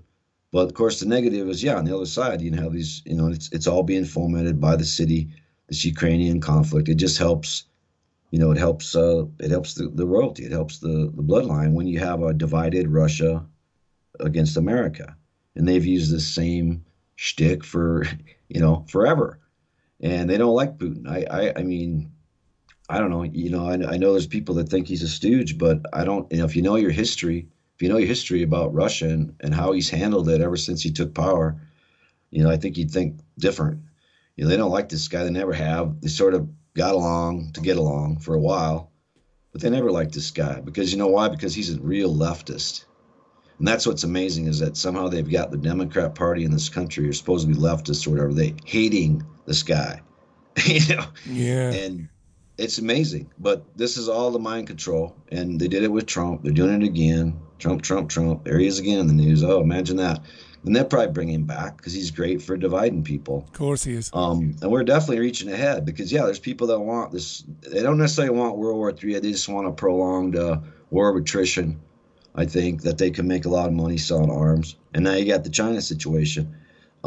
So it's coming to a head. I mean, anybody that's got a pulse has to be able to see that times are pretty serious. I mean, when you come out of a 3-year, fake, just a pandemic that's just designed to kill people and then kill more people with the vaccinations. And then you go straight into this, and change behaviors. And change behaviors a lot. Yeah.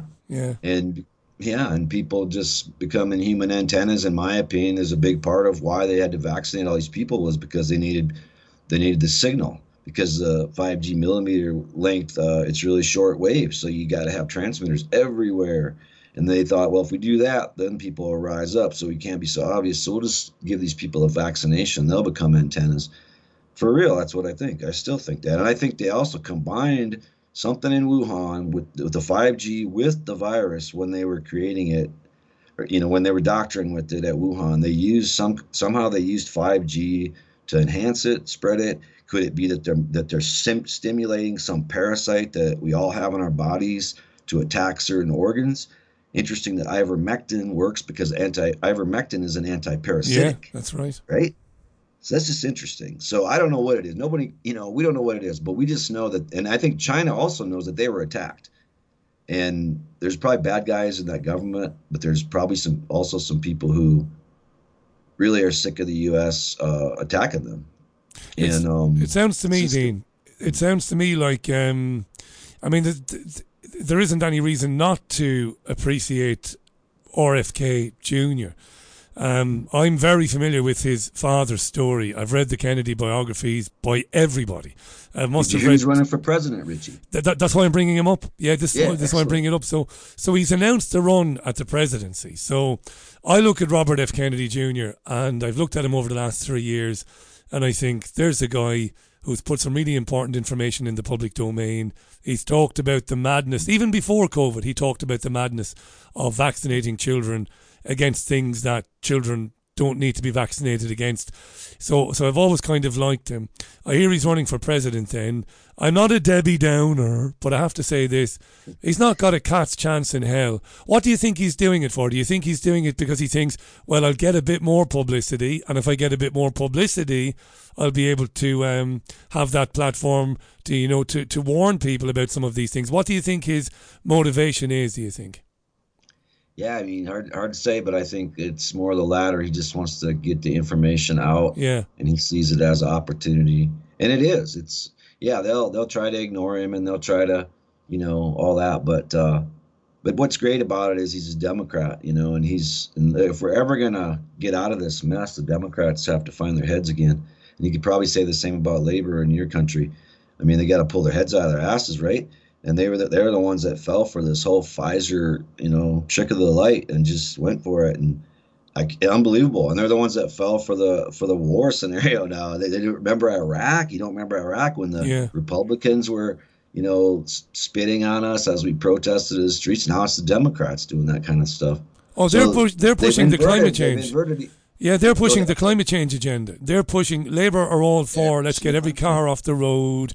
Let's get people out of airplanes, don't eat any meat, don't do they're worse than the so-called right of centre party in this country. Yeah, of course they are. They're for illegal immigration, and it's unlimited. And I mean, it was Cesar Chavez of the United Farm Workers who coined the term wetback because he didn't want illegal Mexicans coming into California, taking jobs from his, legally, his people that were legal, that were U.S. citizens, but that were Mexican. And he was a progressive, right? And he was against, this immigration. So I don't know what's happened. I mean, I know what's happened. I know they've been tricked, and I know Trump was used to do it because Trump just set them nuts. I mean, it makes them nuts, and they don't think straight, and they knew that, and so they'll probably will bring him back again. But I don't know. It's really, that's the most disturbing part of this whole thing that's unfolded to me, is just how many liberals and progressives have taken the bait. But I got to tell you, honestly, mostly, you know, they portray them. Of course, Fox News says it's the radical left, but it's actually just the opposite. It's actually, what I've observed is that it's kind of these middle of the road Democrats who they really would never show up for a union protest, or, you know, they would, I don't know, they play it safe. They listen to NPR. You know, they really don't do shit to change things, but they wear all the right colors and they say all the right things, and that's who this really is. So yeah.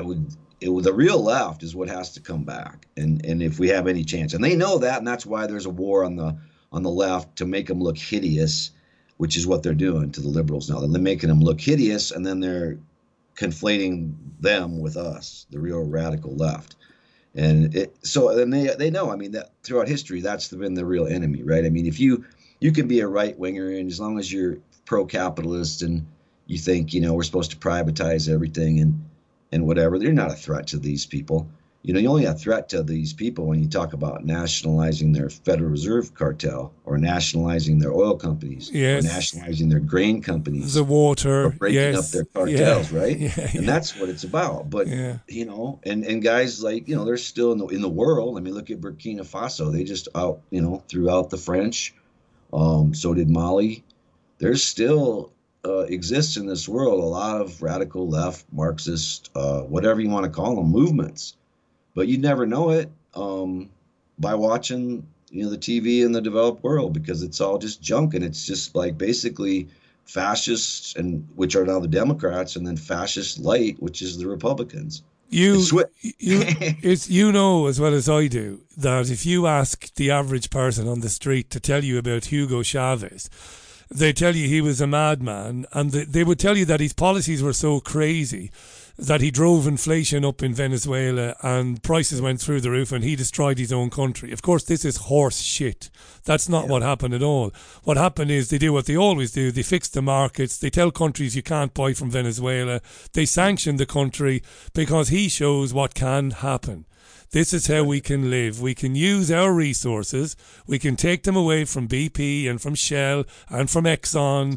We'll sell our resources and we will bring everybody up. And we will drop taxes. We won't tax rich people. We won't destroy them with taxes. Rich people can be rich people if they want to be, but we'll have good schools, we'll have great housing, we'll have education, but real education, not woke education, and we'll do really well. And of course, Venezuela does really well, and the let's call them what they are, the bloodlines say, and we can't have that. So we will destroy the countries that trade with Venezuela, and we will force your country into a cycle of inflation that makes things pretty much unbearable. We will try to turn your own people against you. That's exactly what happens, right? Yeah, exactly what happens. And then who do they allow to cross the Mexican-U.S. border? Well, it's Venezuelans, Cubans, and Nicaraguans. Yeah. That's who they're letting through. And imagine, you know, why they're doing that. Well, because those three countries, they stood up against the U.S. imperialism and the bloodline. And Ortega, you know, got tossed out. Well, now he's back in Nicaragua. And Chavez's idea of the Bank of the South, it's back. You know, it's progressing again now that Lula's back in power in Brazil. And now that you have to remember, Evo Morales, you know, they won that battle. They threw that right-wing bitch in jail. Yeah. That overthrew him and sent him back. And so they're back in power. So things are, you know, like I said, it's not a slam dunk for these people. Now you got Saudi, signing a peace deal with Iran, you know, with Chinese, and Russian help, and now Syria. And, you know, so Saudi Arabia has flown the coop. I mean, they're not allied with us apparently anymore. No, but they've been bombing Yemeni men, women, and children into the Stone Age. I don't want them. They can go forever. But we should have kicked them out. But now instead instead of diminishing their power at some point throughout this hideous, again, crown bloodline behavior. Because remember, the Saudi Fawd family is part of the crown. The Al Sabahs are part of the crown. They're part of the crown. And instead of cracking down and curtailing their power, we've let them buy Citibank and Credit Suisse and probably as a golden parachute because we knew it was going to collapse in the case of the latter. But we've enhanced their power, and now we've just we've basically handed all this oil to the Russians and the Chinese. So this is we are at kind of a moment, I feel like, where the snake's eating its tail, Richie. And, there's going to be a lot of really dumb things that happen. That might, It's going to be dangerous because they're so dumb. It really comes down to they're so dumb. They still have this Wetiko mindset. Like, we have to bomb the Russians before they bomb us. We always have to strike out before giving diplomacy or peace a chance. I mean, this country that I live in right now, it's pretty sick, man. And there's a lot of people operating under that paradigm, this might is right paradigm, which is also a crown concoction because I grew up on a farm. I've hunted my whole life, trapped even. I traveled all over the world, been on safaris, observed wild animals just as much as anyone my age. And I can tell you they cooperate all the time and they hardly ever fight. You'd have to sit for days to get a lion fight in Kenya. And that's what they do. The photographers for National Geographic, which is the Geographic Society, which is the Royal Society, which is part of the Bloodline's propaganda. So that's just one example. But we could do a show on that. Hold that thought for a minute. You mentioned, just let me just do this. It's Dean Henderson on the line, by the way. To read more about this, Royal Bloodline Wetiko and the Great Remembering. You'll find it on Amazon.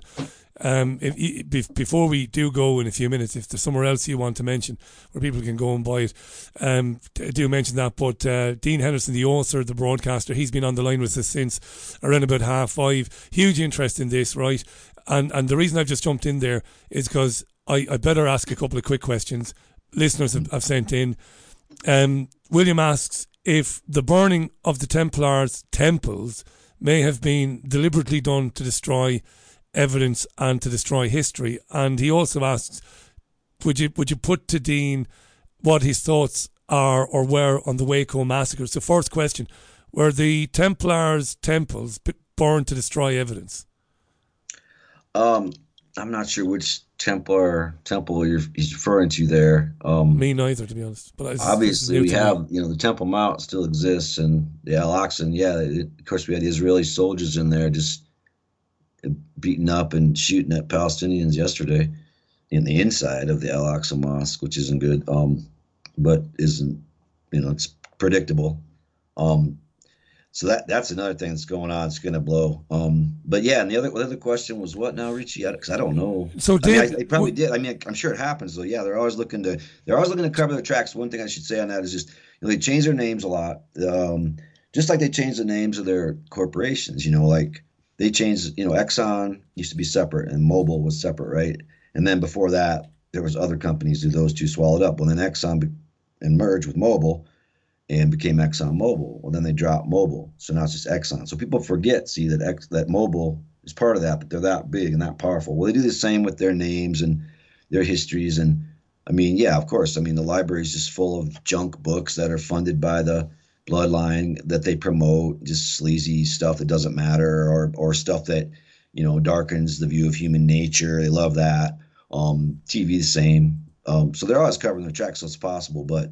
The other question was what now? About Waco. Well, Netflix is running a documentary at the moment about Waco. I gave up after 15 minutes because it's unsurprisingly just propaganda, and it's taking it from the point of view of the Bureau of Alcohol, Tobacco and Firearms and the FBI. So for listeners who, if you've lived on planet Zog for the last 30 years, back in 1993. David Koresh led a group of people who lived on a compound. They were known as Branch Davidians. He was somebody who was very, very much a student of the Bible. He was big into the Bible, and he was a bit of a preacher type, and a lot of people followed him, and they had their own community there. They were raided by the ATF and the FBI. It was claimed that they were stockpiling guns and selling guns. And what we know for a fact is that the compound was burned down by the ATF and the FBI. They shot first. They burned those people to death in there. Whatever anybody thinks about David Koresh, because some people think he was having sex with children in there. I don't think that's ever been proven. I don't know. But it was a horrendous thing. Energetically, David Icke once said to me, energetically, they would have loved this. These bloodlines would have loved this energetically. You know, for children to be burned alive by the state, by the apparatus of the state. What did you make of all of that, and is that relevant still today, what happened at Waco? Well, one thing I think about that is significant is it was under the Clinton administration, right? And Clintons were the beginning of the end of any kind of semblance of a Democratic Party that was liberal or progressive, right? Their whole thing was triangulation, right? So they had to appeal to the centrists, everywhere. And they did. And so Bill Clinton, man, he cut welfare benefits to people big time. He cut education funding. He allowed the Glass-Steagall Act to be repealed. He pushed through NAFTA, right? So, and he did things like Waco, which for the first time we saw first time in my life anyway.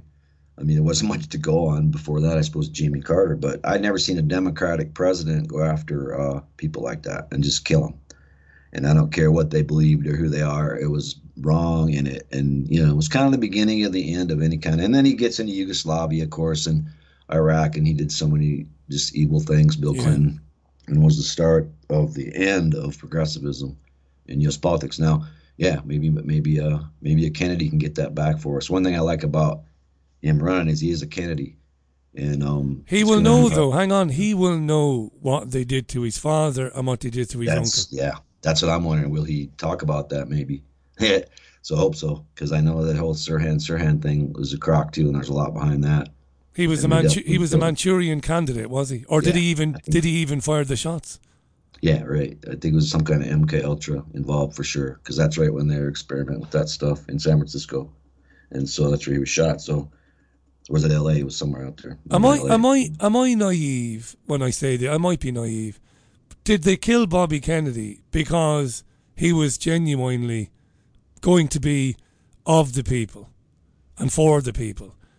Or he was going to do his damnedest? Is that why they killed him? I think so. He wasn't perfect. He was still an elitist, and they got a lot of money, the Kennedys. But I still, I think that's why they killed both the Kennedys. And I'm worried they might try to kill another one here if he gains any traction, because, all I know is the guy had a good upbringing, right? For him to be this brave in the face of the establishment Democrats just going nuts, right?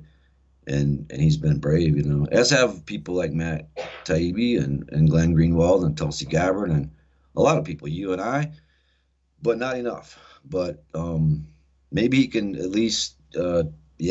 I don't know. I was just hoping they would run somebody. I didn't even vote last time for president. Why? How could you? Look at the choice you had. It's just a senile old man and an egomaniac. Yeah. But I hate that feeling too of not voting. And I like to have somebody at least to vote for, even if they don't, have a chance of winning, at least in the primary. But yeah. These are sometimes. We'll part company in a moment, which will give me a couple of minutes to read some comments, because lots of really positive comments, really interesting comments. Dean's book is Royal Bloodline Wetiko and The Great Remembering. You can buy a paperback. You can get the Kindle edition of it if you want.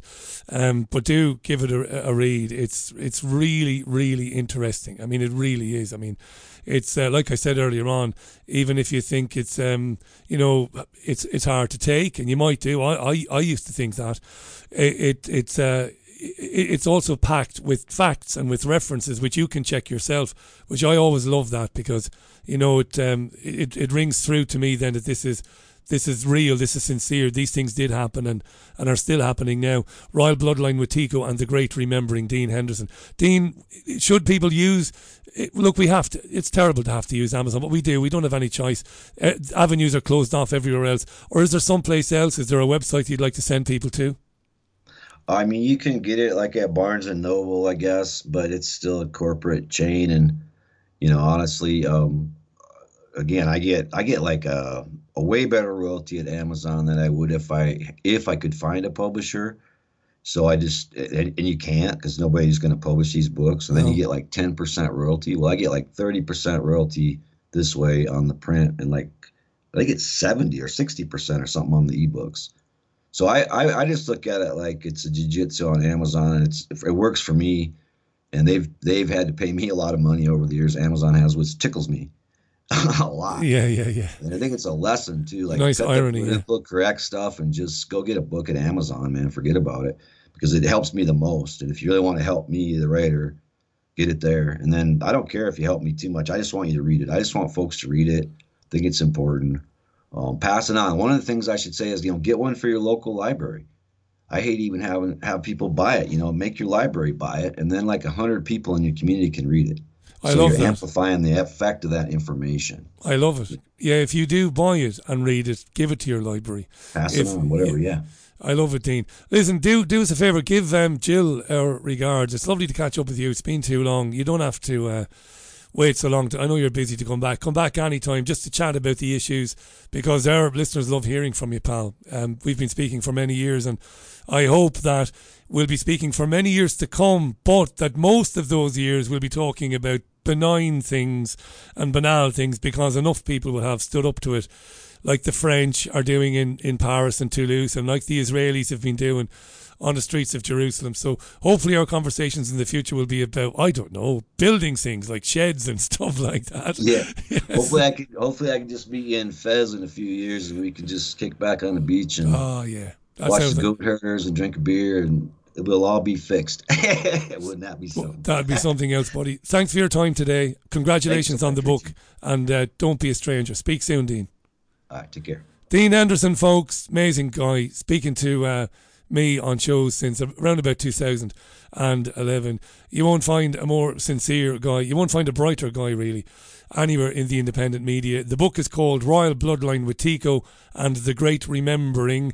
You can get the Kindle of it on Amazon, and Dean said he'll do much better if you get the non-print version of it. But do buy the paperback, and do share it with your library. Your library might just stock it. They might just put it on the shelf for you. It is Thursday's Richie Allen Show. The time is coming up for 11 minutes to the top of the hour. I am Richie Allen, the BBG. By the way, you might expect me not to be on air next Monday because it's Easter Monday, bank holiday, but I will be on.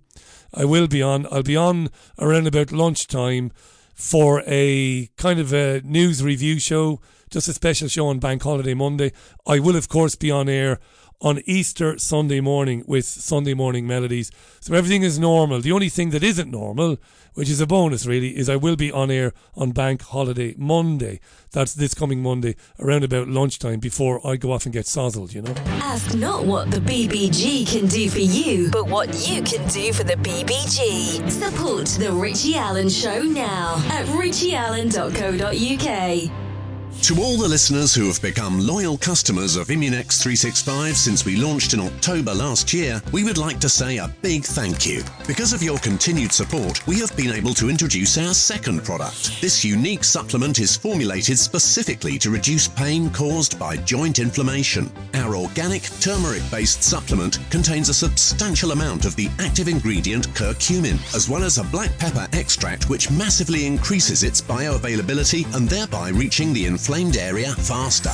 If you are suffering from joint pain, go to NutriHealth365.com for specific details on how our joint health supplement can help give you relief. That's NutriHealth365.com. with free tracked delivery. It's the BBG, not the BBC. This is your Richie Allen Show, live from the magnificent city of Salford. Can I just say that Eamon Blaney, the man behind NutriHealth365.com and Immunex365.com, is a great chap, a great lad, Irish guy in business, and is really, it's not just this programme, he's a great supporter of the independent media, and that really means a lot to me.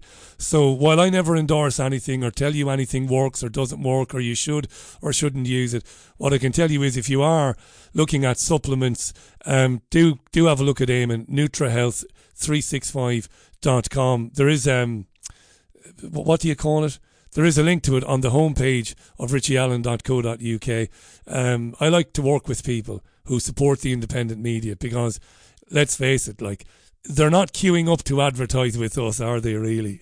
You know, they're not queuing up to advertise with us. So good luck to Eamon Blaney, nutrahealth365.com, isn't it? Or is it .co.uk? I'm an idiot, me. It's nutrahealth365.co.uk or immunex365.co.uk. Like I said, the meme is on the homepage of richieallen.co.uk. Bit of a plonker there, wasn't I? Yeah, but sure, that's nothing new anyway. Chris says, Dean was brilliant, Richie. Always look forward to him coming on. Thanks, Chris. Nelly says, Harry and Diana, outcasts and why? A strange one, really. Harry strikes you as a bit of a narcissist. That might be down to his upbringing, which had to be bizarre, you know, regardless of who these people are.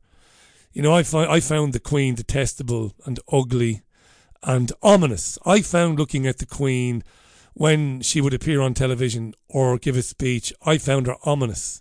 Horrible feel about not just her, but royal families in general. It's the Irish Republican in me, maybe. But I agree with Dean, even though I don't have that research to back me up. And this is pure supposition. But I believe that these families are in charge. Maybe the British royal family isn't the overarching power or the big power in the cabal. But these families have been running things for millennia. I really do believe that. They invented democracy. The UK is a constitutional monarchy. You in the UK are supposed to believe that you get to go and vote for your local MP and then you've got a bit of power because you've put them in charge. But no, they're answering to the Crown Corporation. And that's how I see it. I know people listening to the programme, they see it differently, and I totally respect that. That's why we like each other. We can have conversations and put these theories out there and not get too upset when we don't see things the same way. Chris Morell says he will play the podcast to his tame goddess, Oana, I can't pronounce this, Geramisovici, as I think she speaks to me about what Dean was describing. Who's Oana Gerasimovici? But thanks for giving her a mention, Chris. Faisal says there's an interesting connection between the Branch Davidians and the Franciscan order who built the Sistine Chapel and are all over the Holy Sepulchre Church in Jerusalem and also graveyards on Temple Mount. Very interesting. Backbeat says Dean seems switched on, but whenever someone mentions bloodlines, etc., and then mentions the left and the right of politics, aka the Dog and Pony Show, I don't understand how this chap can see one side of the argument and not see the other for the farce that it is, says Backbeat. Thanks for that. Tom says, meanwhile, in France, protesters target BlackRock. Hi to Patricia Braunschweiler. Hi, Patricia. She says, go France. Really interesting what's happening in France. It's especially interesting to me that the UK media in particular is giving it such an amount, a large, dedicating large amounts of time to it, which fascinates me. You know, Diane was very interested in Dean talking about parasites in the vaccines. It makes sense to me, says Diane. Patricia did say, if anything, the last 3 years has totally awakened most people to the fact that psychopaths are trying their best to control us. Now we need to take our power back and not let that happen. That is pretty much how I see it. There must be an opportunity in all of this, in all of what's happening. Let me just remind you. Sunday, 10 o'clock UK time, Sunday Morning Melodies. It is pretty much apolitical. I will look at the Sunday morning newspapers, but it's largely 2 hours of music and stories with me and you, and it's lovely and interactive, so you can chat with me via live chat on the website. It's a programme I really look forward to every week. I don't wish the week away, but once we get to Thursday, I start thinking about the melodies and think, I can't wait for the melodies. So that's Sunday at 10. I am going to be on air on Bank Holiday Monday, something I've never done before. In the 8+ years of the Richie Allen Show, in its current existence, I've never worked a bank holiday, but I will be on air on Bank Holiday Monday, probably for an hour around lunchtime, maybe an hour and a half. So look out for that. I'll tell you more about that as the time draws near. In the meantime, once again, thank you to my friend Dean Henderson. Do pick up a copy of Royal Bloodline Wetiko and The Great Remembering. You'll find it on Amazon. He said Barnes and Noble too. That's it for me. Look after yourselves and one another. Have a fantastic weekend. And I hope to speak to you on Sunday morning at 10. Bye.